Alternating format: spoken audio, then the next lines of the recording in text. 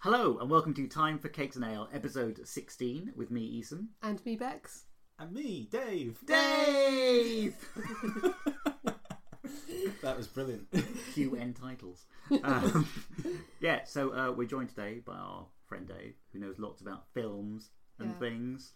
And Dave is the first guest who has actually brought with him both cakes and ale to the recording. Yes. So, welcome to the mildly inebriated discussion of Guardians of the Galaxy too. I thought you were about to say welcome to the Cakes and Ale.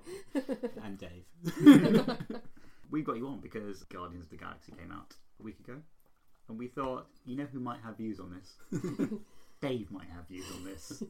Was it me? Oh dear. I do have views on this. Excellent. Let's get going. Yes.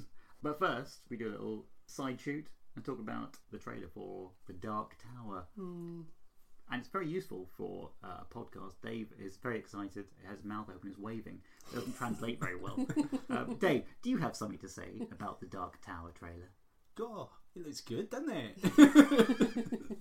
No, it's been a long time going. Been 13 years since the official first series of books ended. Since then, we've had Wind Through the Keyhole, which is a side story within the side stories of the books, which is brilliant. And also, Marvel has done the comic books, which have been exploring the younger character of the gunslinger, Roland Deschain. And now, after 15 years of planning or something, we've finally got a movie coming out with the legendary Idris Elba. Is he already legendary? He hasn't been around for that long, but he's elevated himself immediately. He's right up there. Yeah, he was in Zootropolis as the best police captain ever. Is that what it takes now? Yes. He was also allowed to be British in that and didn't have to do a silly American accent. So. What's your initial view on the trailer? Initially, very impressed with some aspects of it. I can see which of the books they're drawing in from. Obviously, I don't want to spoil it for anyone who's not read the books. I've also read a bit more around the subject, so I know the film itself is essentially a pseudo-sequel, I think, to the books, rather than an adaptation, although it could easily be both. It's Stephen King's universe, and he's playing with it as he plays with it so much during the books themselves that anything could really happen. Bit worried that it might be a bit up on the action compared to the books, which kind of use the action as a way of getting from A to B, but then there's a whole lot of C to come. Do you think that's just a necessity when you're adapting a book series like The Dark Tower into a film to make it sort of more accessible to people and make it more cinematic? It might be specifically they've done it for this trailer, and then that's 5 minutes of the film, which would actually suit me really well, because I find the best part of the film is the character interaction. Well, the best part of the book, is the character interaction, and so they'll have to get that across in the film. Picked a good director to do it. Nikolai Arkel, we think that's how you say his name. Danish director. You about to say pastry. I was about to say Danish bacon. It was The Royal Affair is the film that he's quite well known for, but that was released in 2012, which is why I couldn't remember his name. So there we go. I've saved myself. This is the longest ramble I've ever heard. I can do this. About Danish bacon. Bacon. So what was your thought generally on seeing this trailer after so long? I was mildly excited. I believe the way someone in the office put it was, "Why is Riley screaming?" He seems very happy about something. At this point, we should probably say that your surname is Riley. And yes, you're about somebody else and screaming. There are 6 Daves in the office, so I'm not allowed to be Dave. I have to be Riley at work. And they just went, "Why is he screaming? Surely the reports aren't going that badly already. It's only the 2nd day of the month." Little do people know it can go that badly, that quickly. But I was quite excited to see it, and like I said, a bit worried about the action quotient. And I was talking with Bex about this earlier. The way it's described in the book, the gunslinger just moves, and suddenly his gun is fully loaded, and he's firing off the shots before you can see it. And they seem to have translated that quite well, which is one of the things that makes me hopeful for it. So the trailer has a snippet of music for a few dollars more. Yes, it does. Very important, evoking the theme of the gunfighter. That's what it's about. What about the rest? Do you think that's the original music from the film? Or? I have no idea at this point, because it's the kind of thing I will go and look up. I love trailer music. There's all kinds of little studios out there that you need to find them and listen to their music. But the ring of it is very orchestral and stuff, and it feels familiar, but it could easily be because I've heard it in 100 trailers before. It's one of those things. And what's your view on Matthew McConaughey? I wish he'd had a bit more to do in the trailer. Yeah. He could be good. He could be terrible. I couldn't tell if he had his McConaughey accent on. The one that his classic kind of southern drawl or not. If it's the one thing he would really need to lose for me to engage with the character. Is this going to be the first of a series of films, or? I think the plan is for him to go on to a TV series after it. Oh, so that is all going to happen still. This Yeah. idea that they were going to make like, this multimedia thing of TV's films and everything. Yeah, I mean the one thing that and I don't know if I should talk about it or not is there was a tweet a few months ago that Stephen King did himself where he took a photo of one of the key objects in the series. It's called the Horn of Eld. It's meant to be Arthur, whichever Arthur you want, King Arthur, Arthur of Eld from Roland's universe, is the horn that he carries and sounds to trigger the final battle. And in the books it's mentioned, but it never actually gets used, and the implication is that they might be bringing it into play in the film, and that for me holds interest. Particularly if it is going to adapt into a TV series afterwards, it'll be where do we go? Will we see more characters being brought in? Are they going to keep the same cast in the TV show? I hope so. I think I heard that Idris Elba and the kid who's playing Jake Chambers, and they seem to be the focus of the film. I think they've both been drafted for the TV series. Of course, it might all depend on how well the film goes down. If they suddenly decide, oh dear, where's all our money gone? No one's giving it back to us. They might pull the plug on the whole thing. But I'm excited. And that's out in August. Yeah, August 4th in the States, August 18th over here. Screw you.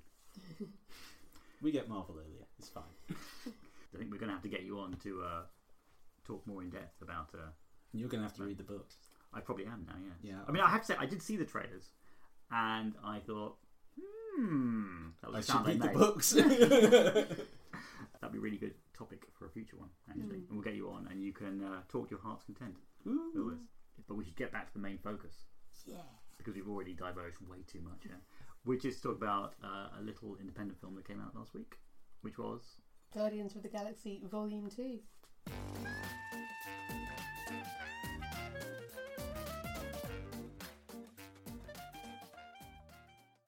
Ooga chaka. It's the first thing you have to say. So this is going to be a mildly spoilery review. We're not going to be giving away any big stuff or endings or twists or anything like that. I might just shout them out. I like the bit in space. But we will be talking about the general plottishness of the film. That's a word. So there you go, advance warning. Mildly spoilery, but not. This is not something you should do on a podcast. But if you haven't seen it, stop listening now. Come back. I'm Come really back, good Shay. at not spoiling it. Come back, Wolverine. So now you've come back from watching Guardians of the Galaxy Volume 2. Let's continue. Dave. Hello, over to me again. So vague plot. Is this what we're going for now?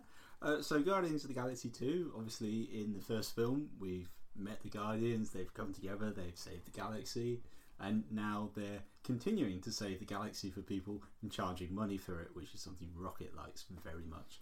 So the film opens, they're fighting an interdimensional squiddy being, and it's all very exciting and has one of the best action sequences that you will never make out because it's genius. And they're working for a group of people called the Sovereign, and they end up getting on their bad side, and the Guardians have to flee. They're saved by the mysterious Ego, played by Kurt Russell, and if you've seen the trailer, then this is not a spoiler. He's Quill's father, and the plot picks up from there, where he takes some of them back to his home planet for reasons I'm not going to go into, and also the Ravagers then start turning up, led of course by Michael Rooker's Yondu Udanta, who is the best character in the movie. Looking at Eason to see if there's a challenge there. He's a character in the movie. He's a character in the movie. I would qualify that statement, yeah. Yeah, okay, we'll get back to that. And the Ravagers are hired by the Sovereign to try and take down the Guardians. Yondu refuses, this leads to a mutiny, and ends up with him and Rocket and Groot, Baby Groot, okay, he might be the best character in the movie. Off on their own kind of separate side Already story. your arguments are crumbling. I'm arguing with myself. You don't have to say anything. It's beautiful. So they're off on a side story, and then everything kind of, as usual with the Marvel Universe, comes back together at the end. Everyone ends up on the same planet fighting the big bad, trying to save the galaxy again, which makes Rocket even happier because he says they can put their prices up. That's from the trailer as well, not a spoiler. And the kind of typical Marvel movie. Or so we thought. Or did we? I was thinking about who my favourite character in the film was, but that's just a complete tangent. Who was your favourite character? My favourite character was Nebula, because I would like to see a film in which Nebula goes on a one-woman rampage attempting to kill Thanos. I think that would be a cool film. That would be awesome. That would be a good film. Yeah. She isn't in it as much as some of the others, and she doesn't really get any good one-liners because her character is uber serious all the time. So she doesn't get to crack wise as some of the other ones do. But yeah, I think she's quite cool. I agree. So where to go from here? I agree with that. Just got distracted by the bear in the corner of the room. It's not a real bear. No, maybe ignore that bit. His name's Douglas. He looks like Captain Bart, who was the pilot of our American Airlines plane when I was a kid. This is bringing back difficult memories for you, Dave. I was 1992. I was a kid once. So, what's your general view of Guardians of the Galaxy and how it fits into the whole Marvel universe? I like what it's done for the Marvel universe. They have expanded it by, once again, they've brought in some new characters, but they've also brought in the idea of the races we've seen so far haven't been that many, and in this one there's a bit where they kind of planet hop through 60 different star systems in the space of a second, and you see this wide range of creatures who are going to be available. And they also introduced the idea of the Celestials, which is they were briefly mentioned in the first one. That giant skull spaceport is a dead Celestial, and they introduced the idea, and they're the ultimate Marvel cosmic being within the universe. And having them actually involved in the films and stuff is going to be possibly interesting, depending on how they do it. I think it's kind of quite striking how they've managed to bring in the whole cosmic side of the Marvel comic universe into the films without it seeming too hokey or silly, actually. Yeah, it's clear they haven't collided with the main universe yet. That's going to happen in the future. I was actually surprised it didn't happen in this one, particularly when you see there's flashbacks to Kurt Russell's time on Earth and some of the stuff he's done there, and it's like, how have the Avengers not noticed? where is the other Chris? Which apparently is something that they keep asking on the set of the new Avengers movie. Just to haze Chris Pratt a little bit more. He's suffering at the hands of the other Chris's. Yeah, there were moments in the film, and I'm not going to go into what those moments were, but there were moments when I thought it would be really awesome if there was some kind of cameo from one of the Avengers at this moment, just to begin to bring them together in the same film, if not in the same time or place. Yeah, I mean, there was also the total lack of Thanos, who is the one key ingredient in the Infinity War, because he's trying to assemble the Infinity Gauntlet. For anyone who didn't watch the end of Guardians of the Galaxy, the first one, where he finds the gauntlet and says, fine, I'll get all the stones myself. But that, of course, ties into the upcoming Thor Ragnarok, where Thor's investigating the sudden emergence of the Infinity Stone. I say sudden. When did Iron Man come out now? Get on with it, Marvel! Well, I think they built this whole universe up over a very long period. And I think what's interesting is that if you look back over the films as they are now, I mean, the slate has taken it from, Iron Man, from the Incredible Hulk movie, like that, into something which is absolutely huge and which has really built things up by having lots of nods to other elements of the Marvel universe or characters interchanging. This one was kind of odd because I know that when I watched Captain America 3, the Civil War one, that did just feel a bit like an Avengers movie, and it almost seemed like they were going to be unable to do these standalone movies without having lots of crossing over between the different parts of the franchise. So it's odd that in this one there are lots of points where they could have had elements from the Earthbound Marvel universe interacting with that, and they chose not to do that. Mainly, I suppose, to keep it as a Guardians of the Galaxy movie. Yeah, I think it was part of a struggle to try and keep it fresh and new, because that's what it felt like with the first one. I mean, part of me, I hate myself for saying this, it doesn't quite manage it, but that's because it isn't the first one. It's almost like Trainspotting 2. Brilliant, but not Trainspotting. it is something that sequels might always suffer from. Do you think it is a problem with these films, though, that they stick a little bit too much to the tone that each strand of the Marvel universe has established? It could be, particularly on Guardians, because the first half of the movie is absolutely charming, mostly because I'm sure they tried to convince James Gunn he needed a plot, which is why I was really bad at explaining it, because there really isn't one. and that first half of the movie where he's just kind of going, oh, look over here, look at this fun thing and this fun thing, and come to my Beatles planet and all kinds of... It's not a Beatles planet, is it? George Harrison? Yeah, the George Harrison planet. Like a Beatles planet. It's like something out of one of their trippy movies. It's beautiful. And then suddenly, halfway through the film, he suddenly thinks, oh yeah, the Marvel guys asked me to do something, didn't they? I've got to do this plot thing. Oh dear. And that was the bit that almost kind of took me out a little bit from the movie, and I thought, I just want more of the fun, trippy stuff, please. But if you are going to tie it all together and get all these characters involved, you're going to need to do it.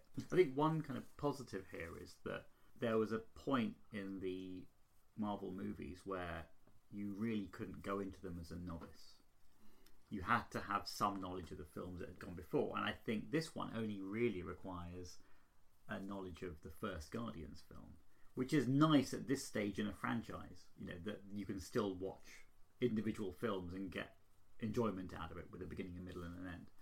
But I do get a sense towards the end that knowing what's coming up on the Marvel slate, this really is a prelude. I mean, there are things that they introduce here which are going to be very important, I think, for the rest of the universe. What things are you thinking of? What can we not say? I was about to say, I kind of have to censor myself because there are elements of it which I don't want to give away too many plot points. I mean, this was the whole thing when I said the lack of Thanos. Yeah. I was like, I thought they would be dropping more hints about lead up to Infinity War. Obviously, I think that could be what Thor Ragnarok's going to be. Possibly is the main run-in, because of course we know now, we've seen the first trailers. Thor's back. Mark Ruffalo's Hulk is back. Very excited. They're going to be on Sakaar. It's Planet Hulk. But the thing is, I don't know how. Well, I really hope it is kind of true to the Planet Hulk. But that's a Hulk story, and this is a Thor I know, movie. and you kind of so I know that they were talking about doing a separate Hulk spin-off series that would be World War Hulk and Planet Hulk and things, and then that disappeared. And then when the trailer came out, it was clear they have incorporated elements of that into the Thor film. Is that going to happen still? Or? I was going to say they have done a Planet Hulk in the Marvel animated universe, yeah. So I which I haven't seen. It's actually not bad. No, it's actually not bad. I think I started watching it and my Netflix broke, so I've not seen it all. You're the only person whose Netflix is broken. I have a house with everyone watching Netflix. It's very difficult to watch Netflix. Total diversion, because I'm now watching Bex just play on her phone. No, so you know what I was looking up, right? This reminded me of this during the film, and I had to look it up too because it's been about 30 years since I've seen this other film. You know the bit right at the beginning of the film where they're fighting the interdimensional and it's this kind of weird toothy squiddy character. The background fight, because Groot's dancing. Yeah. Yeah. Baby Groot. Best. Like I said, it reminds me of a phrase my friend Mark coined: the best fight scene I'll never see.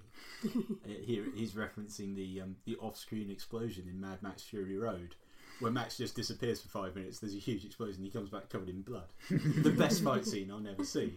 And it was like Guardians 2. The opening sequence is like that because you're watching Baby Groot, and in the meantime, everyone else is fighting a giant interdimensional slug beastie. So what I was looking up is because we know that. So we've seen Howard the Duck in this universe, right? He's appeared a few times in the Guardians films, in little cameos here and there. Do either of you remember the Howard the Duck movie? One with Leah Thompson. Yeah. never watched it. Sorry. Oh, Dave. So, what it reminded me of, this weird interdimensional squiddy teethy monster thing, is the big monster from the end of the Howard the Duck movie. Spoilers. Uh, Spoilers for Dave. It's okay. Simultaneously spoiling the beginning of Guardians of the Galaxy 2 and the end of Howard the Duck. Maybe that's where he's from.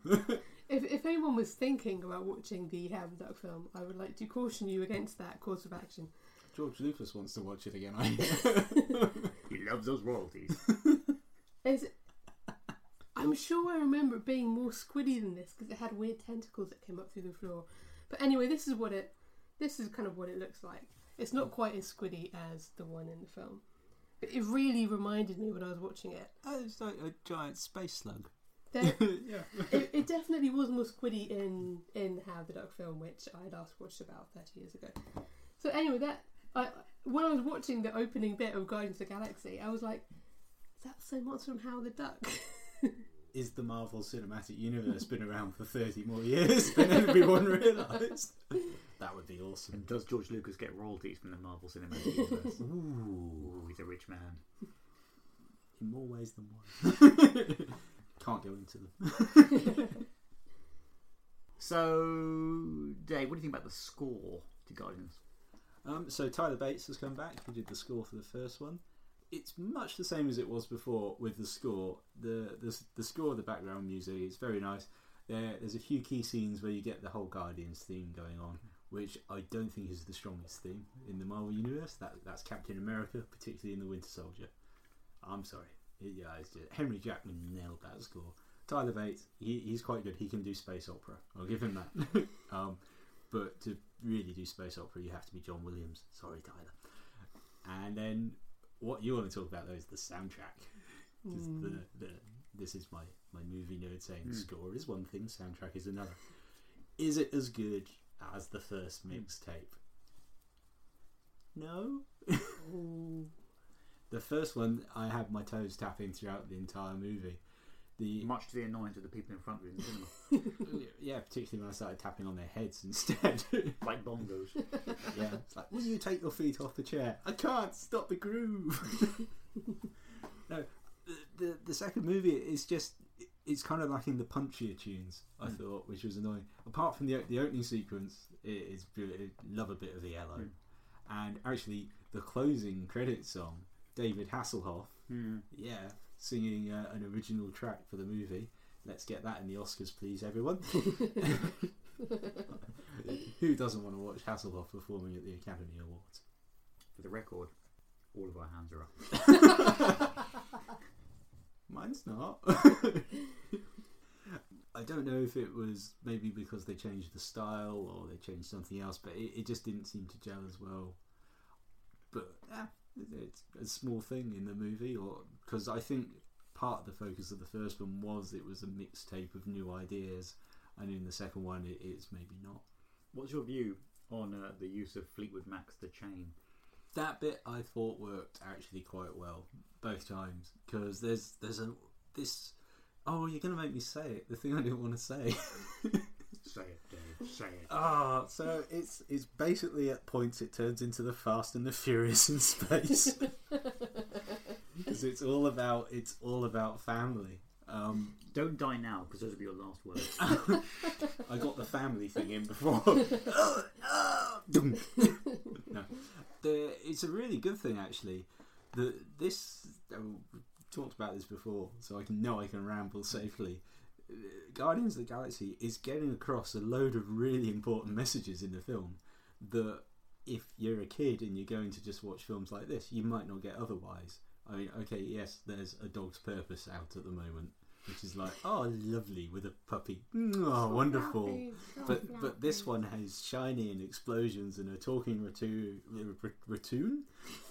Talking raccoon and tiny tree. There we go. Get it together, Dave. But there's so many important messages about the importance of the family, especially in the case of all of the Guardians, is that it's the people they've come together with and not necessarily the people who were their family, particularly, of course, bringing back Nebula. And she and Gamora still not entirely sisterly to each other would be a nice way of summing it up. But there's this whole kind of middle act reveal about what Nebula's thinking about what family means to her, and you realise, well, that's not a family. And then you see what the Guardians have. Then they have this family, and I think it's great that Marvel's done this, because they've let James Gunn get a message across here about the importance of family, that kids, you know, if they go to see a serious drama, are not gonna get. And the fact they did this is amazing, and I really enjoyed it. Right. First of all, I think we require more beer at this point. So there goes the left.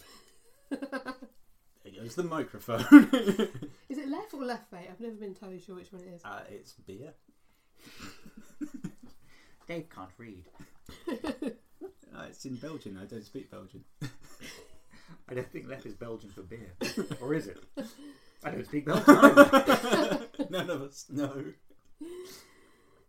You were about to ask me another awkward question, I think.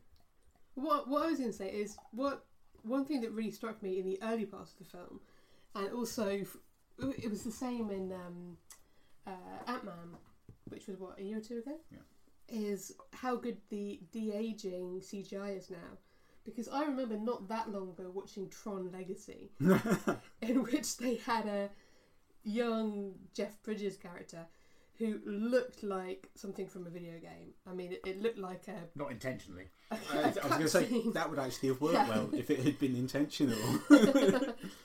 It looked like a cutscene. That was Clue, wasn't it? A PS4 game or something.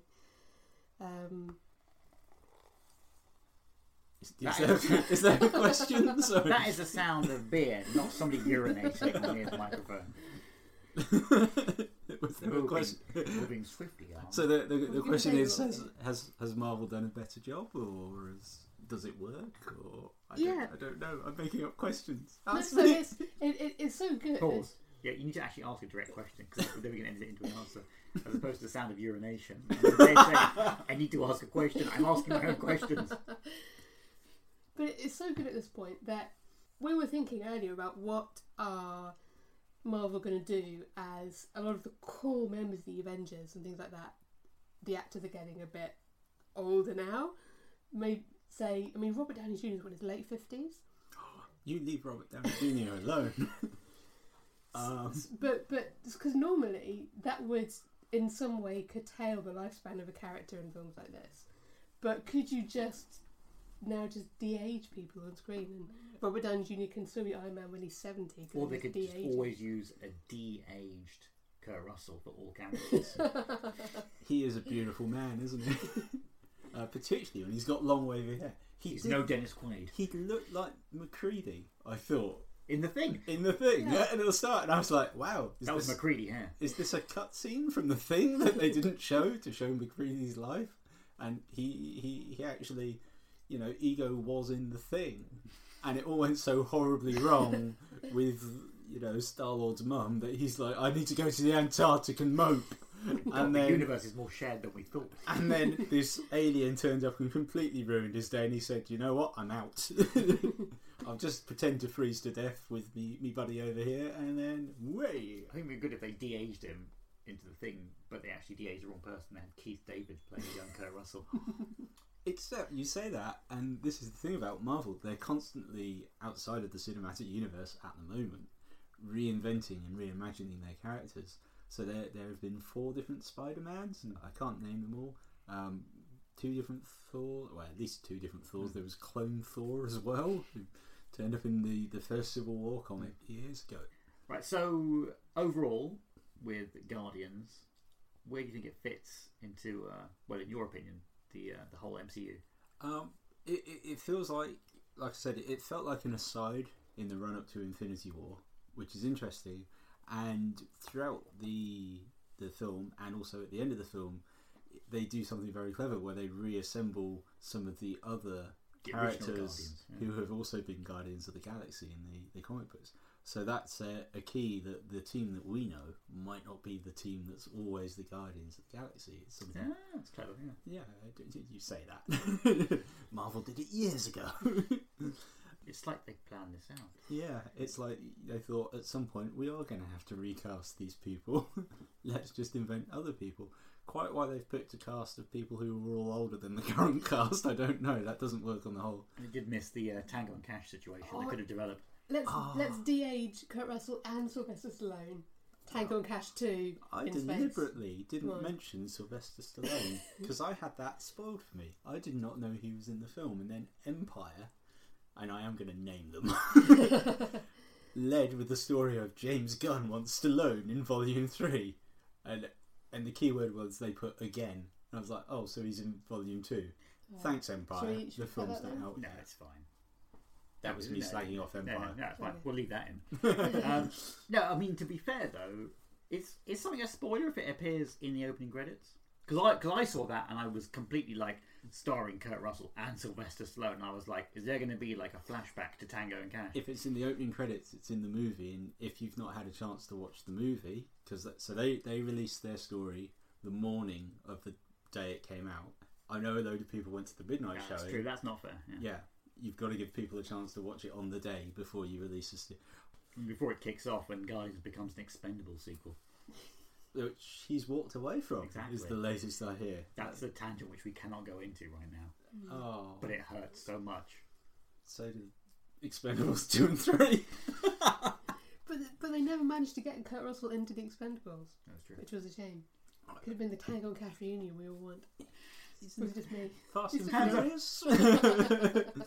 He's Stallone in that. No, but that's what Kurt Russell did instead. I thought was Fast and Furious. Oh yeah, no. I but thought that clashed with Fast and Furious 7 clashed with Expendables 3. I think this whole idea about clashes between them being in movies, it would have taken nothing to get everyone in this movie sharing a scene together. Actually, I saw a good article today. Kenneth Branagh talking about the new Murder on the Orient Express was talking about scheduling issues because he's got everyone in that movie. Judi Dench is in it. Daisy Ridley's in it, who is of course for some reason very busy. Doing There's a some movie. film, Is it a TV yeah. series? I don't know. It's something they're filming somewhere. Yeah, and Tango and Cash are in it. yes, yeah. Oh, It's revealed at the end that Poirot is like, I have no idea. I'm going to call Tango and Cash, and they sort it out. that'd be amazing. Watch that movie. We would watch that movie. Tango and Cash on the Orient Express 2. It's claimed as a sequel. People go, where's the first one? Oh, Lost in Eason's mind. That's Snowpiercer. It'd be like that film about the genie that everyone thinks exists and it didn't. oh, Shazam. Yeah. Sinbad. I love Sinbad. I love that movie Shazam. What, the one that doesn't exist but does? do you know what's really fun? That was when I lived in America. I am one of the people who thinks they've seen the movie. Is this some kind of thought control experiment? I have no idea. It's a really odd experiment if they use that as a thought control experiment. You will all believe there was a movie called Shazam starring Sinbad as a genie. Even if Sinbad goes on Twitter and tells you it didn't happen, it still happened. Right, at this point I'm going to pull rank here and get things back on track. This is Okay. spiralling out of control. Did we tangent? No, it's fine. I hadn't noticed. No, I always record that bit and hope to splice it in later on to an episode. But, you know what I would like to say while we're still vaguely on the subject of Tango and spoilerifiness Okay. is the scene they chose to release before the film. You know, when all the trailers were out, and they released a trailer that was basically an entire scene from the film involving Groot and Rocket. and some of the others were kind of in the background. You know the one I mean, right? Yeah. I was shocked at how that scene fits into the film in terms of why would they choose that one to release before the film? Because I was sitting there in the cinema thinking, I can't believe I've seen this entire bit given what was occurring at the time. I thought when I saw the trailer the first time, oh, this is the opening bit, Yeah. and that's why they showed it. And then when I watched the film, and this is actually one of the bits where I felt the plot had shoehorned the creativity out of the way, I thought, God, this bit's not as good as it was in the trailer.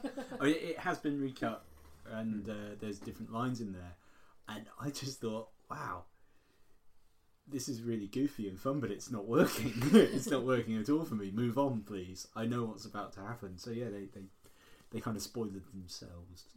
I do know a lot of my friends now will not watch trailers until they see them in the cinema, so they won't go online. So they get like the kind of final trailer cut because there's so many different ones. I mean, there's a TV trailer for Guardians 2 with David Bowie music, but it's the if you want to get some classic Bowie with your Guardians, it's the You're Welcome trailer, and it's Suffragette City, which is one of his finest songs. Awesome classic Bowie, as it's properly pronounced.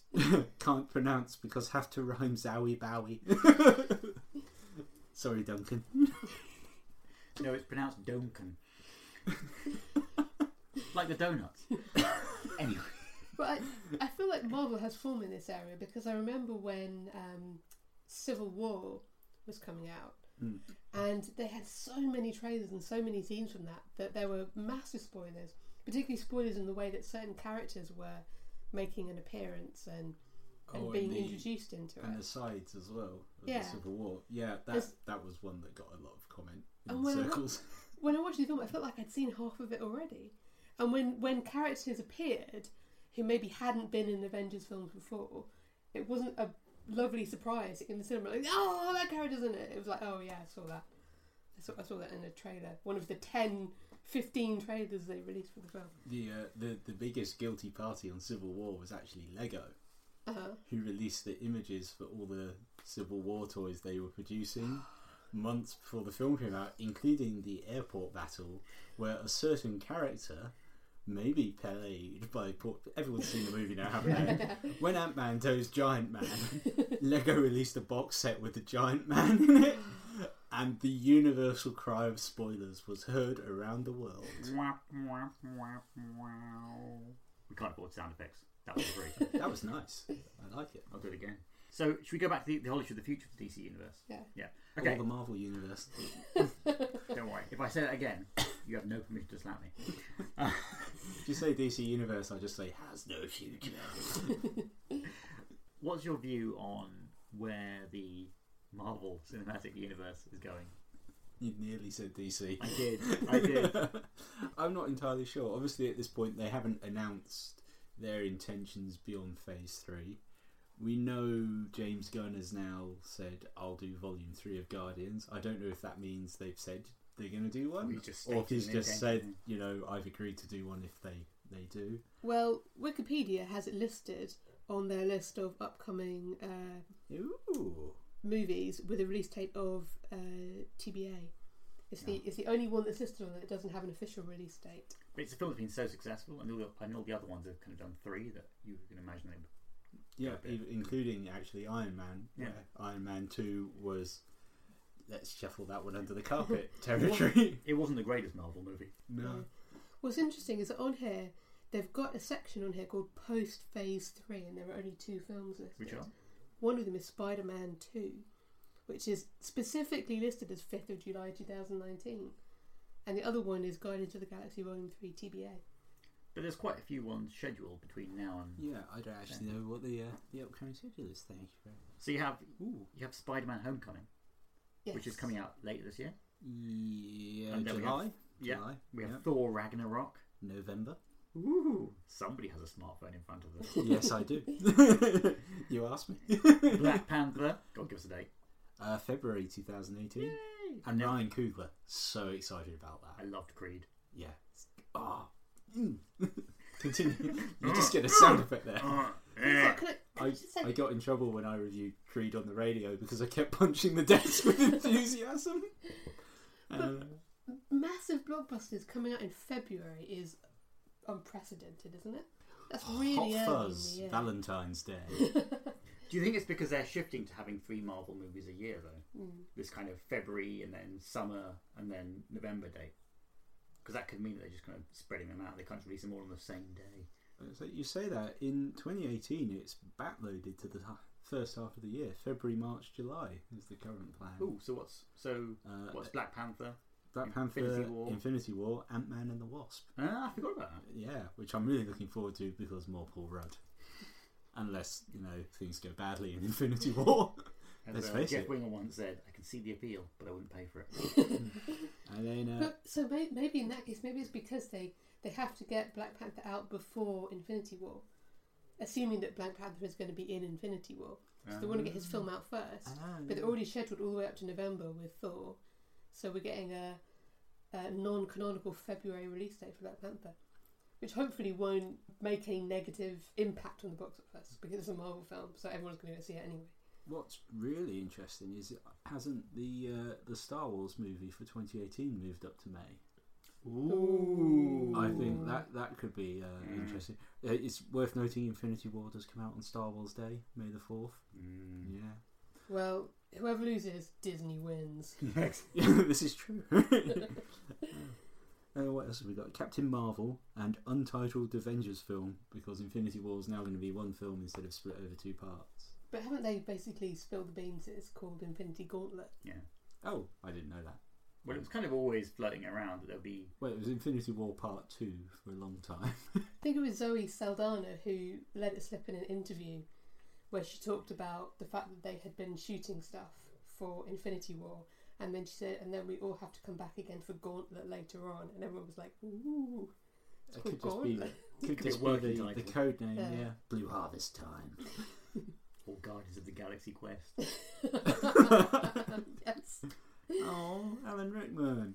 You've done it again. Now I'm sad. It's okay, they can just CGI him in. It's mostly makeup anyway. Oh, God. That's like proper heresy there. We have some outtakes from Galaxy Quest. It's actually one of my favourite sci-fi films, Galaxy Quest. I think it's It's awesome. because it's proper sci-fi. Daft and silly and fun. Like Yeah. Guardians! So do you think that there's ever going to be a problem with these Marvel movies where some of the people involved get too expensive, or like, I'm not doing this anymore, I can't be bothered, I want to go and be on Broadway and be in a serious play? I think it's entirely possible, yeah. I mean, I hope it doesn't happen because I like the movies too much. But yeah, I mean, we talked about them aging, obviously people aging out. I mean, this is one of the things where the Marvel Universe itself in the comics is very good at reinventing and reimagining. I mentioned there's been 4 different Spider-Mans, I think 2 different Thors. In the Captain America series, in the Civil War comics, at the end of it, he dies. Spoilers. Massive spoiler, yeah. Spoilers, but they're on to Civil War 2 now, so where they're... Something have you been? Can I say heck or hell? I was Say potatoes. Where the potatoes have you been? Anyway, they're on to Civil War 2 now, but what happened at the end of the original Civil War comics when Captain America dies was that Bucky becomes Captain America. Eventually, it actually goes back to being Steve Rogers again because Marvel just can't keep Steve Rogers down, or most of the other characters. At some point, they all come back again. So the idea that they could transfer this idea across to the films as well is actually quite appealing to me. Because for one thing, and this is going to sound harsh, they've got a really good track history of not killing off characters, and I think Infinity War might be the thing that tips it into someone's got to go. I mean, Quicksilver in Age of Ultron was actually a massive surprise because, and I'm sure he was told to tell everyone, but Aaron Taylor Johnson's like, oh yeah, I signed up to my 7-film contract. They might have, told him as well, and then told him, P.S. that's not going to happen. And he's just like, do you know what? I respect what you're doing. Let's keep this going. And it was one of the film's biggest, finest points for me was the fact they took this risk, especially the way they were setting up poor Jeremy Renner the entire time. It's like, oh look, he's got a farm and family and kids. He's totally going to die. And now he's on TV adverts. Yes. Yeah. He must be out of the Marvel Universe by now. No, but Ryan Reynolds is also doing the TV adverts, and he's in the Marvel Universe, and you don't like him.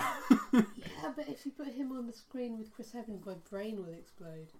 For what reason? Because the two of them and Ryan Gosling are basically the same person in my mind. It's fine. Deadpool and anti-Deadpool. Have you not read the Deadpool stories where there's like all the different incarnations of him, all 640 billion from all of the different parallel universes? It made a great cover though. Yeah. Parallel universes gets me back to Dark Tower. It's already happened. Oh no. Restrain yourself. I've stopped. Is the solution to have a brand new character come in and take over the mantle of a character? So recently you've got in the comics a new character taking on the mantle of Iron Man, Riri Williams, who I think has then renamed herself as Ironheart, but she basically has kind of taken over that mantle from Tony Stark in the comics. So could you start bringing in a new wave of characters as characters who've been around from the very beginning and are maybe getting a bit old and expensive to keep around? You could bring in... You mean the actors, not the characters? Yes. Yeah. I mean, the actors are getting too old and expensive to keep around. hopefully one or the other, but, actually Robert Downey Jr. is a fine actor. He can be old and expensive. I thought they were actually going to do this at the end of Iron Man 3. And in fact, that was their original plan. He himself had said, I've enjoyed the Marvel movies, but I'm actually a bit tired now. I'd like to go and do something else. And then, maybe the offers weren't there for him anymore for some reason. Maybe it was because he just turned into a comic book character as far as studios were concerned, and he wouldn't come in and do anything else, which is incredibly unfair. And a shame, because he's actually a very good actor. He's a fantastic actor. I'm now struggling to think of other films he's been in, and maybe this is the problem. Yeah. Maybe studios thought no one can identify him. No, but And- Chaplin was really good. He's fantastic in It that. was a long time ago. It was a long time ago. And I was a child, sorry. Air America. Now that I have seen, I love Air America. Do you think they're ever going to recast characters in the Marvel Universe like they did with Incredible Hulk? I mean, that was their plan. You can almost... I'm getting hints of it from the Spider-Man Homecoming trailer that Robert Downey Jr.'s Iron Man, Tony Stark, is trying to set up Peter Parker to be a better kind of Iron Man or Tony Stark. I mean, I don't... Obviously, because it's Sony and it's Marvel, they're two different... But they have cooperated. Fox, take a hint. And they're bringing the characters together, and it would be interesting to see if Tom Holland's character kind of almost becomes a pseudo Iron Man as Spider-Man. Oh, but do you think that they're going to replace Tony Stark but with a different actor? I don't know if they do that specifically for him though, because he is Robert Downey Jr. Robert Downey Jr. is Tony Stark. It's kind of that they're one and the same now. There was I don't know. Here's a complete tangent for you because I know you love them so much. Have you seen Star Wars Tribute to Carrie Fisher? There's a great bit, and in the opening sequence she's being interviewed, and it's her when she's first doing Star Wars, then it cuts to her for The Force Awakens, and she says, "I am Princess Leia and Princess Leia is me." And then because she's Carrie Fisher, she adds, "It's like a Mobius striptease." Classy. And also a question I put in the film quiz. It was the observation round. We made people watch the tribute. And Robert Downey Jr., for me, as Iron Man, he's done that. So I think if he goes, Tony Stark goes. Again, this is maybe a chance Infinity War. Part of me is like, you know what? You need a fresher universe. Or maybe they just need to stop. At some point, Marvel is going to run out of steam. Sacrilege. But it will. It will. Yeah. I mean... Can they keep keeping them fresh though? Because you can keep bringing in new characters and going to more and more obscure properties to go and find characters that you haven't put on screen yet. But if it keeps being very kind of top heavy with the big characters who've been there from the beginning, is it even possible to keep it feeling fresh? Because the second Avengers film didn't feel anywhere near as fresh as the first one, which is partly because it wasn't as good a film, but also because it lacked the novelty of saying, "Oh my god, everyone's together and it's all fantastic," and then it's Iron Man and it's Black Widow and it's Captain America all at the same time. You didn't like the second Avengers movie? No. It was More of the alright. same. It was more of the same. How many times have you watched it? Once. Just once. Oh, okay. Watch it. Take my advice. Do watch it again. You'd be surprised. You'll start noticing a whole ton of stuff. I'm not just talking about the obvious foreshadowing of Jeremy Renner's death. It doesn't happen. I actually thought Age of Ultron, yeah, you're right, it wasn't as good as the first one, but it's actually still a really good movie. I came out of it the first time. Okay, yes, it was a midnight showing. I was sleepy more than anything else, but also a little bit dissatisfied. And then I saw it one or two more times in the cinema. Not my record. Rogue One. Or possibly Fury Road. Anyway, I digress. And then on repeat watchings, I found more and more to enjoy. It was almost kind of like background noise that I'd filtered out. Again, it was a midnight showing the first time I saw it. So that, I'd go back and give it another chance.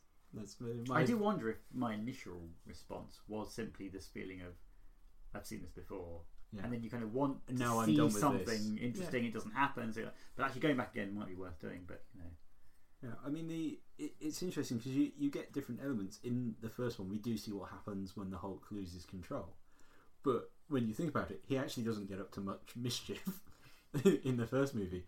When he loses control in the second movie, he goes and wrecks Johannesburg. That's a lot more mischief. But it also introduces the elements that they have now planned for something like this. You also get the elements of Tony Stark still coping with his PTSD effect that they covered in Iron Man 3. And he's plainly still suffering in Avengers 2 because he is worried about letting the world down and stuff. That's why he tries to solve all the problems. And then it all goes a bit Ultron-y.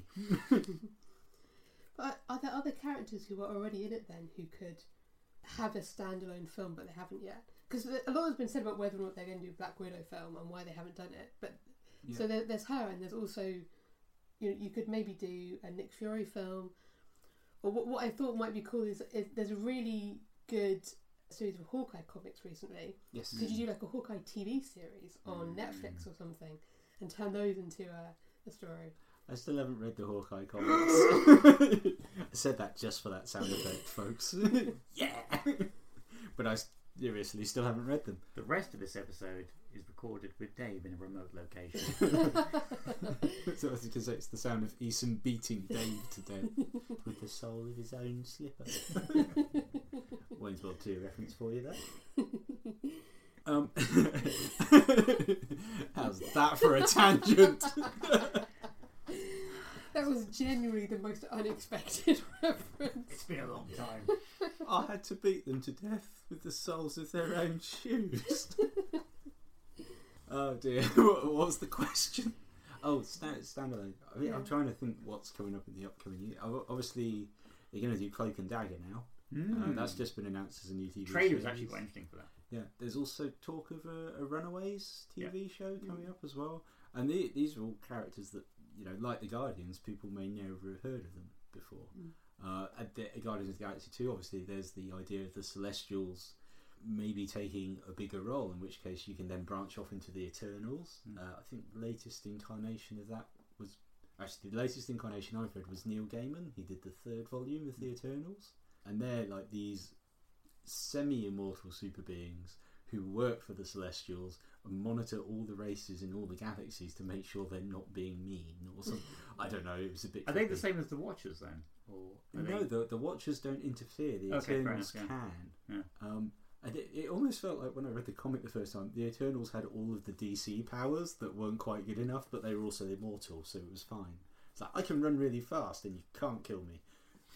Unlike the Flash, who, I don't know, DC's not my bag, unless Batman's fighting Alien. Yeah. One of the greatest comics I've ever read. That's the one way that they could fix the entire DC universe. Yeah. What, give it to Ridley Scott?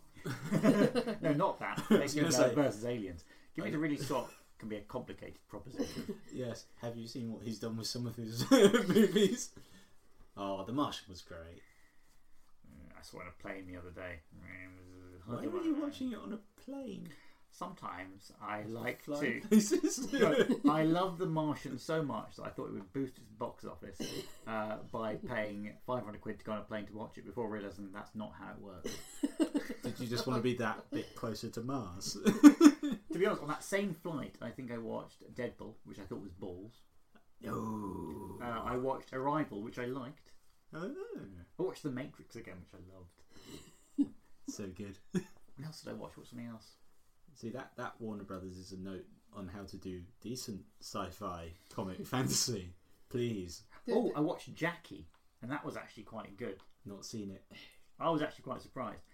The worst moment I had was when I got up to stretch my legs, and I remember at a certain point I was standing at the end of one of the aisles. We were near the back of the plane. They're cheap seats.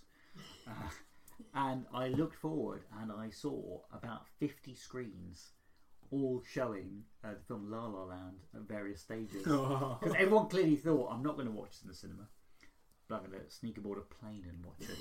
And everyone's watching it and they all look very sad and disappointed. Have you seen La La Land? I've seen it. I've seen a 5-minute section simultaneously, which probably makes up the whole film. I wasn't paying attention to all of it, but that was basically it. One of the greatest cinematic disappointments I ever had. Don't get me wrong, decent film, but it was 10 minutes after I came out of the cinema, I suddenly realised, hold the phone, that wasn't a happy ending at all. I felt like I'd been robbed of 2 hours of my life. I mean, I'll just go and watch Crazy Stupid Love again if I want to watch Gosling and Stone in action, because they're amazing. As a comedy duo, they're brilliant. However, in La La Land, no. I remember watching the opening on a screen next to me. It's one of those things, you get a sense of it, but you don't look directly at it. It's like an eclipse. You know? The opening is the best part because it's different to the rest of the entire film. So I saw the opening and I thought it was balls. It didn't help that actually I was watching on someone else's screen, so I couldn't hear what was going on. It just looked balls. It was the traffic dance scene. It was all kind of nonsense. Yeah. That bit's actually brilliant because I thought, oh, they've made a proper classic musical. Then the rest of the film happens. You know what? That opening of La La Land was basically the 10 odd seconds in the musical episode of Buffy where they sing "They Got the Mustard Out" and do some twirly things when a big group dance thing. So Buffy, but done worse.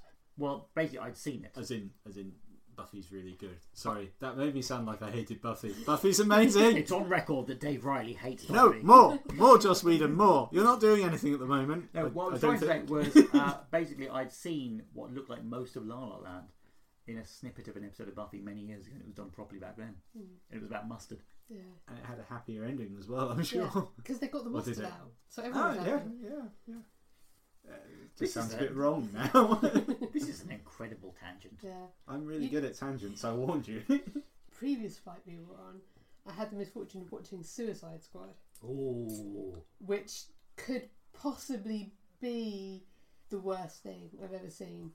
And given that I watched Inferno on the same flight, Whoa. which at the time I thought this is the worst film I've ever seen, and then I watched Suicide Squad and I thought, no, Do you want me to I tell was you? mistaken. Do you want me to tell you why it's not the worst film you've ever seen? Why, what should I Because be watching? it's half an hour less than Batman v Superman, and also the soundtrack is 100 times better. Somewhere in Suicide Squad, there's a decent film trying to fight its way out. In Batman v People have been Superman, searching for years to in find Batman it. v Superman, there's nothing salvageable there. Sorry. But it was like it had been edited together by a 5-year-old. But this is a real tangent now. Yeah, I know. This We've is not even swapped the MCU universe. anymore. It's out of control. And I thought I was the only one who got confused between the DCU and the MCU. Yeah. And I never say DCU because Dave gives me sad faces. I should take back Batman v Superman. There's one good thing about it, and that's Gal Gadot as Wonder Woman, which has been mysteriously Why is it not promotion. being promoted that what- much? It's bizarre. It's not in Yeah. trailers before films I'm watching. It's Warner not really got much Brothers buzz. are morons when it comes to comic proproperties. You Sorry, know what? Warner Brothers, it's true. That makes a hell of a lot of sense. Yeah, In terms because of, they thought they had a. I know you don't like them. They had a great thing with the Batman movies. The great thing was probably Christopher Nolan, and that's why I don't think you like them very much. To be fair. they're not my favourite movies. Yeah. What are your favourite? No, too big a tangent. And they just seem to have, they thought, oh, we'll get Zack Snyder in, he can do a Batman movie. No, he can't. He can't do a Superman movie either. But he'll try, and they'll keep Yes. giving him more opportunities to do it. Yeah. I don't know, either Wonder Woman has somehow had an early screening and it's been so commercially panned, they've decided, right, we need to recut this and forget we ever made it until the release date. But yeah, it's not gone unnoticed either. There's a lot of chatter online about it, and Do you think they just haven't promoted it because Guardians is out and they want to kind of get a bit of clear air before they start doing it? I hope that's the truth.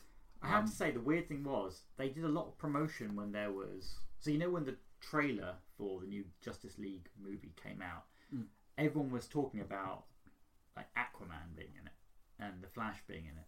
But it was notable how they didn't use the opportunity that Wonder Woman was in it, and she features so heavily in that and in Batman v Superman. It's probably one of the most positive things about the Batman v Superman. The only movie. positive Yeah. thing is It's odd that they didn't springboard that to kind of start promoting the Wonder Woman movie, because that's out this year. I mean, it's it's odd that they haven't done it, and They finally got a Chris in the universe as well, which is clearly a key to success.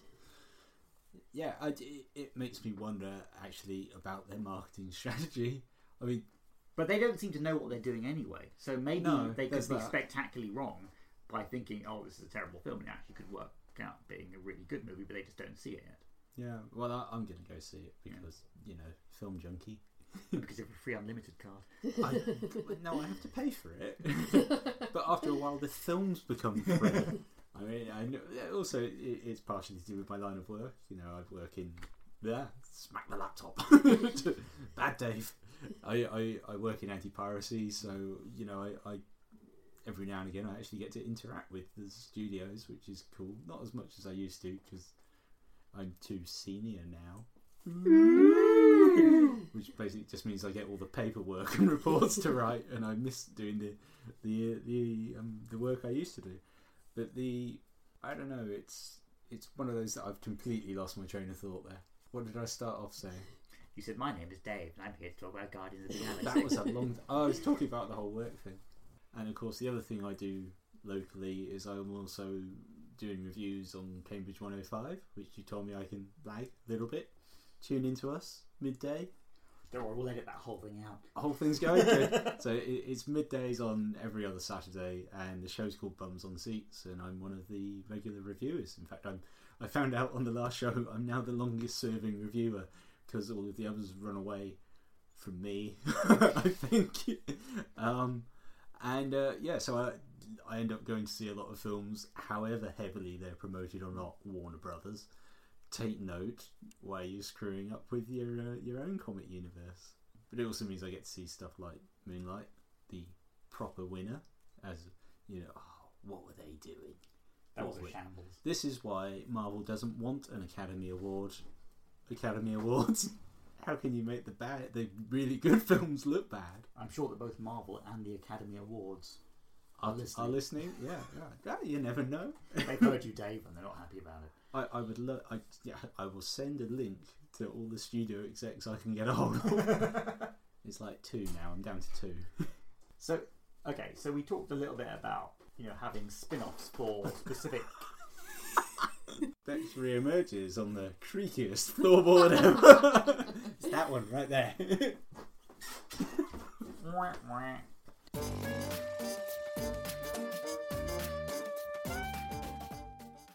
Guardians of the Galaxy was pretty obscure when they announced they were going to make the film. If you could pick another comic, it could be Marvel, doesn't have to be Marvel, it could be anything that is kind of obscure but would make an awesome film, what would it be? I'm going to go with Lock and Key, which is tying nicely back into the Dark Tower-ish because it's written by Joe Hill, Stephen King's son. And Lock and Key has already actually had one attempt at adapting it for TV. They've just announced that they're possibly going to be making it again with Joe Hill as the showrunner, which gives me good. And it's this dark kind of gothic fairy tale set in a house called Key House, and a family moves in. They've just suffered a kind of really horrible tragedy, and I'm not going to tell you what it is because spoilers. The house has all these kind of hidden keys just dotted around the house, and each key opens a different door or opens a different object, and they all produce different things. There's the key of shadows that brings shadows to life. There's a key that turns you into a giant. There's a key that shrinks you. There's a key that activates a doll's house where you can be put in the doll's house and then interact with it. So a giant hand will come through the wall and poke your brother if he's being annoying. That's from one of their latest stories. They've just released a new story this year, and that fits in it. The whole idea of the interacting with the house as a dollhouse. And they're going to turn that into a TV series. Fingers crossed. Obviously, it didn't work out well the first time, but it's got a bit more of a following now. It's gone beyond the kind of cult, and it's also a brilliant comic series. I remember it's one of the first things that you lent me as a graphic novel collection. Yes. And I thought it was awesome. Yeah. I never kept up with it afterwards. Have you read the whole thing? No, I haven't. You've only read the first one? Yeah. Oh. I remember reading that. I thought it was great. And then It's only 6 collected editions long. It's really short. And now this standalone. And also I was talked into buying a portfolio of the artwork. Yeah, I've turned into you. I see you shaking your head at me. I know about the Sandmen. Are they out of the cellophane yet? the Sandman volumes? Yes, but I still only use them occasionally, special occasions. I open them with a pair of cotton gloves. Cotton gloves, tweezers, Tweezers. pages, Very carefully. cotton covered tweezers. I actually have a butler on retainer who turns the pages for me in another room, in another location. It's a hermetically sealed one, and I watch the things on a screen because I'm too scared to touch them because they're such beautiful books. So I know you really like Sandman. Yes.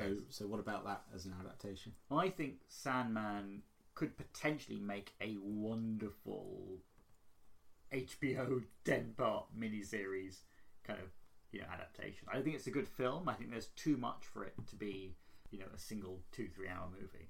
There's a lot to it. I think it's very visual. I think it's a beautiful book, but I also think that any attempt to film it is doomed to fail. It's weird. Although I would love to see a version of it, and I haven't seen the new American Gods thing, which I've heard is really good. Likewise. I worry that whatever they put on screen would never live up to my expectations, because it's almost one of those things which just shouldn't be filmed. It's almost like Saga, Yes. which it works beautifully in the comic book format, and I think deliberately it's been done in such a way that it just is meant to exist in that form. I think Sandman is one of those things which I love dipping into and reading, and it should almost be kept in that format, although I can understand the urge to want to make an adaptation. And I know they keep talking about doing it, and it keeps kind of appearing and then failing and appearing and failing. And I really hope it's Neil Gaiman who's actually scuppering it himself, because I think something like Good Omens, clearly defined storyline. exactly. Sandman, you're right. It's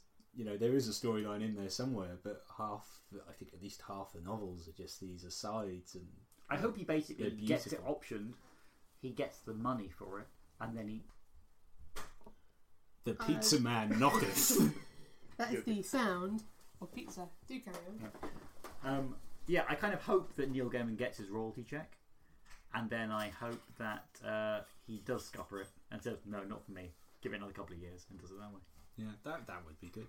I mean, I'm now struggling to think of other things. If we're going to Ex talk, Machina. which I've not read though. Sacrilege. You keep making that noise. Hey, watch what happens when I say Twin Peaks. Because I've not seen it. Not just because. It's a loud pizza guy. What was that? Was that just the pizza guy trying to appear on the podcast? I don't know. Maybe Bex gave him a spectacularly large What was that tip. about? Pizza time! It's a pizza Did he shout? time! What did he shout? He shouted dinner time. Clearly, we are Right. talking too much. I think, to be honest, we have to leave that in. I think we do. If Although we've we'll caught probably it. take out my Jerry Gergich impersonation. Oh yes. However, will they hear it? This is turning into... It's actually not the longest one we've recorded. Yeah. I mean, I mentioned Saga earlier. Yeah. But I think that Brian K. Vaughan's done a lot of things that would be wonderful TV or film adaptations. Did he do Why the Last Man?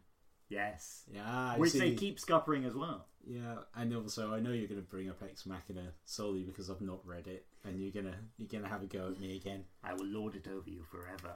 But you've not read The Dark Tower, so I win as well. Stalemate. What about you, Bex? Yeah. Adaptations. So I think as a TV series rather than a film, I think that Five Ghosts is crying out for a TV series. So I think we both stalemated there. Bex wins. it's about this guy named Fabian Gray who has the ability to harness the abilities of famous literary characters. Well, there's 5 of them, hence the 5 Ghosts of the title. And they never specifically refer to you by name in the comic, but you can tell who they are. Like the Archer is Robin Hood, and the detective is Sherlock Holmes. And he can bring on the abilities of these literary characters in his own life. And I think that would make an awesome TV series. Not one of us has managed to name a film adaptation. But you know what? I've just thought of one because you said the detective. If someone could do the League of Extraordinary Gentlemen properly. This is good. I'm going to carry on exhaling and carry on. Yeah, that would be amazing. I don't think it can be done. I think it could be done if you actually use the plot from the comics. Such a simple idea. Why has nobody thought of this? Well, clearly, I don't think the person who directed the first one, the only one, Sean Connery. Oh dear. Oh, I don't think they'd ever read the graphic novel. I don't think they'd been within 50 feet of it, because if they had, they might have actually had an idea of how to do it properly. I mean, it had some good stuff going for it. I thought it was definitely a film. Jekyll and Hyde. Oh, the treatment of the character there was all right. Solely not the special effects or anything; they were rubbish. But the way he played the character and still had Hyde as this kind of But they tortured. screwed up everyone else, didn't they? I mean, Mina Harker is badly done. They still screwed him up too, to be fair. But he was the best of a bad bunch. Yeah. Tom Sawyer was actually kind of the only good one because he's not in the graphic novel, so they couldn't screw him up. Bad Quatermain, though. Very bad Quatermain. Yeah, bad Quatermain. I mean, Peta Wilson as Mina Harker. She does have her finest hour at that point in the movie, where she does a spot-on Sean Connery impression, which I've only seen matched by Alec Baldwin in The Hunt for Red October. Some things don't react well to bullets in here. You know what? That was the 400th worst impression of ever. Sean Connery. Only 400th. Come on, lower me down the ranks. No, don't worry. There are thousands of them. I'm not going to do one now. I've had too much beer. Yeah, but if I come 400th, that's like, there's thousands below me. Clearly I should be down there somewhere. But Alec Baldwin and Peta Wilson, best Sean Connery impersonations ever. Sean Connery, close second. You third. Upgrade. Very briefly, what do you think about rebooting any existing characters in the whole comic book universe world? So not just Marvel again, but anything. Anyone need a reboot? I hate reboots, but anyone need one? Anything in the DC cinematic universe at the Keep doing moment. it. More Batman. More Batman. Actually, no. You could just stop with the Batman, because again, I refer to the Chris Nolan ones, which I know again you Not my favourite movies. Not your favourite movies, and you slightly sneer at me every time I bring them up. But you could just stop Batman, and I'd be happy with the current content of Batman. And I don't just mean Nolan's, but also going back to the first two Tim Burton Batmans. He didn't do the third one, did he? No. Joel Schumacher. I thought he did Batman and Robin. Who did? No, Joel Schumacher did the third one. Batman Forever. Batman Forever. He might have been the fourth one as well. He did ruin the series with the fourth one. I know that's the one he killed. He sowed the seeds of failing it with the third one.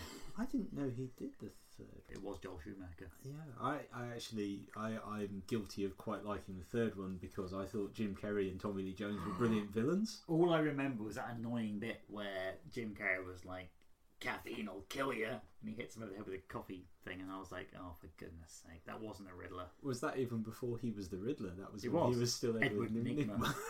Oh my god! Oh my god! Who am I going to be? The weirdest thing is, why do I remember so much about that movie? And that's the thing. Batman Forever is almost a decent movie.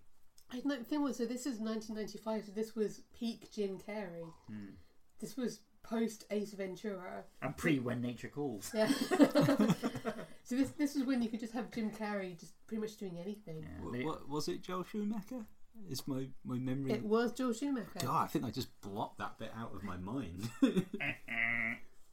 I don't believe he could make such a good movie, which is unfair because he made Tigerland, Colin Farrell. I hate Colin Farrell. But you like Tigerland, if you know. No, I hate both of them actually. That's what we're going to follow up with. Oh, Which is a series of things I don't like. Series of things Eason does not like. Dave, get out of the house. Oh. You can cut that bit, or maybe I should just get out of the house. It's remarkable what we're going to turn this into. This is going to be the finest 15 minutes of this podcast ever.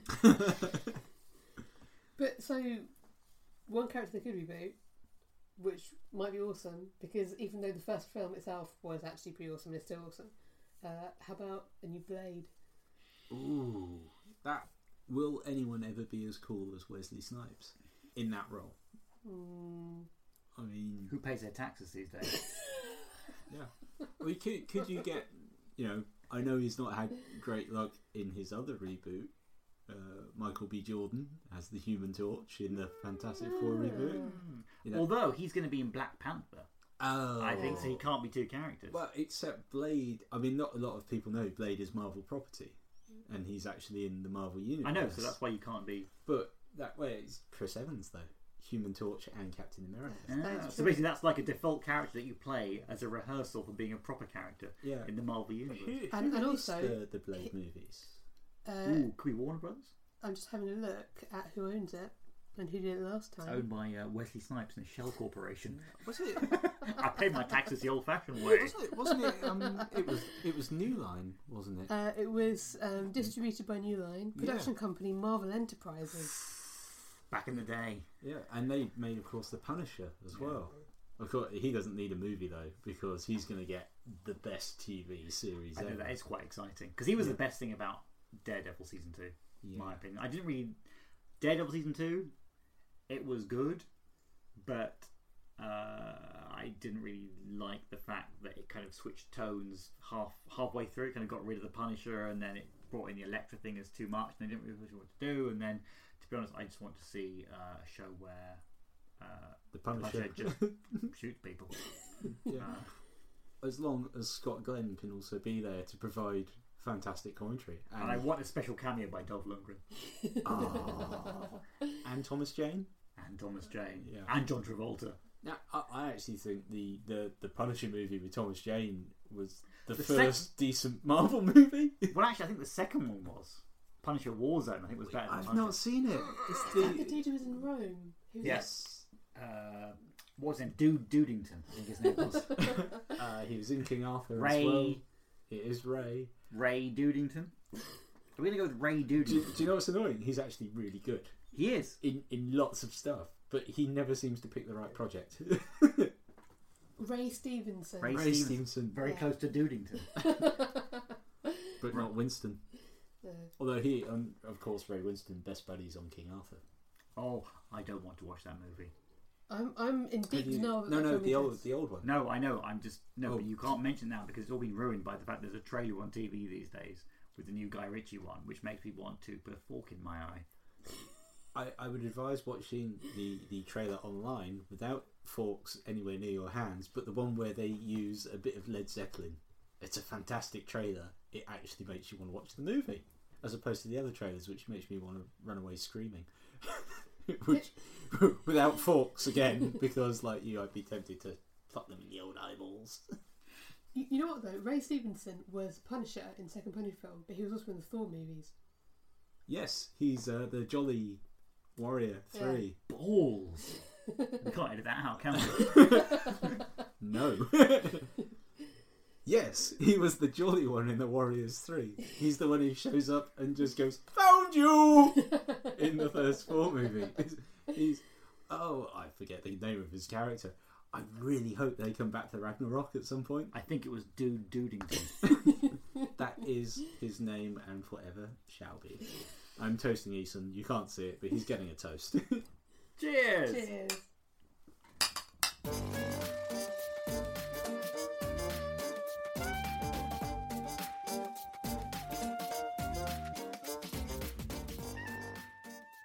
So, in summary, Dave. Sorry, we're just saying, Eason's talked too much, I've talked too much. You let me take over your podcast. You're very kind, the pair of you. In summary, in summary, did you enjoy Guardians of the Galaxy Volume 2? I'm not sure if I've said it at any point so far, so let me be clear. Yes, I thoroughly enjoyed it. It's not as fresh as the first one, but it's still a magnificent film. And like I said, I think it does a much better job of getting important messages across than any serious drama that you can't take a kid to. So it's worth it for that alone, parents. Listen, did you enjoy Guardians of the Galaxy 2? I have not seen Guardians of the Galaxy 2. You're lying to me.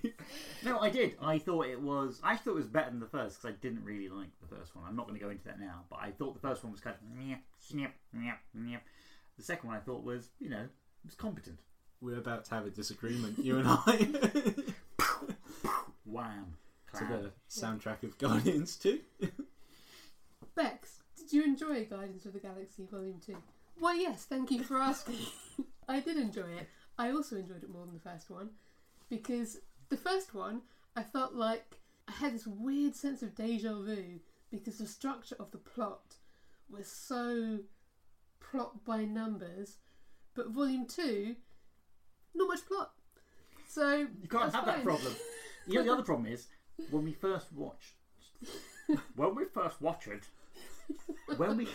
You've ruined the close. Well done. when we first watched the first Guardians movie, Yeah, we were too close to constantly watching Parks and Recreation. that is true. That is In true. which case, Chris Pratt is not Star-Lord, No. he's Andy Dwyer. Yeah. And the whole thing just feels like Andy Dwyer doing a space version of Burt Macklin. And we had the same problem with Jurassic World, where it was like Andy Dwyer's Burt Macklin goes to see the dinosaurs. It's probably a good thing to not get me started on Jurassic World. But I think now there is sufficient distance from Parks and Rec. It just reminded me of that episode of Parks and Rec where Andy Dwyer is... Well, no, it's Andy and April. They're involved in that fundraising thing for Leslie, and the cable goes out because he hasn't been paying it. So it results in Andy having to reenact films for an audience of people who are all there to fund the campaign, like he does Roadhouse and Babe, and it just feels like somebody has said, Chris Pratt, we're going to put you in Jurassic World 2, and he's like, and then there's no clear idea what's happening, so he's like, should I just do Burt Macklin? And they're like, what's Burt Macklin? He's like, I'll do Burt Macklin. And that's what happens, and it has dinosaurs in it, but it doesn't have Jeff Goldblum, which the next one will have. It's what saves all franchises. And indeed, there was a little Jeff Goldblum in Guardians of the Galaxy Volume 2. Was there? Tiny Jeff Goldblum. Oh, you idiot, Dave. I fell asleep the second time I watched it. It was there the first time you watched it. I wasn't paying attention. It should be noted, I had tickets for the midnight showing of the first showing, and I fell asleep. That's why I got angry at Empire for spoiling it for me. So I went at the next day at 3 o'clock when there was no one else in the cinema, and I felt self-conscious the entire time. Dave, we're going to edit out this disclaimer so it makes you look like an idiot. Yes! I look like an idiot without your help. So, thank you very much to Dave for joining us today to talk about Guardians of the Galaxy and many other topics. Thank you very much for having me. You will have no idea how much we have spoken out random things in the last God knows how long. I am the god of tangents. Let it be known. And we will have to get together again to talk about the Dark Tower later in the end. Yes. Ian, read them. Ian? Eason, read them. Who's Ian? Yeah, so our takeaway quote from this is, Ian, read them. Thanks, Dave. You're my best friend. I'm glad that after this long you still don't know what my name is. If you're listening and your name is Ian, you should read the Dark Tower books. Also, I'm still after my cup of tea. That's actually for Eason, that's not for Ian. Ian, Dark Tower books, but leave the cup of tea, it's fine. It's Ian, all fine. Read them. Are we going to start again? I think we should. Ian, read them. Right, and so that's it for episode 16, our wrap up of Guardians, the universe, and everything really. Although we may have actually edited most things out by the time this goes on the podcast. So thank you, Dave, and we'll see you next time for episode 17. Goodbye. Goodbye. Bye.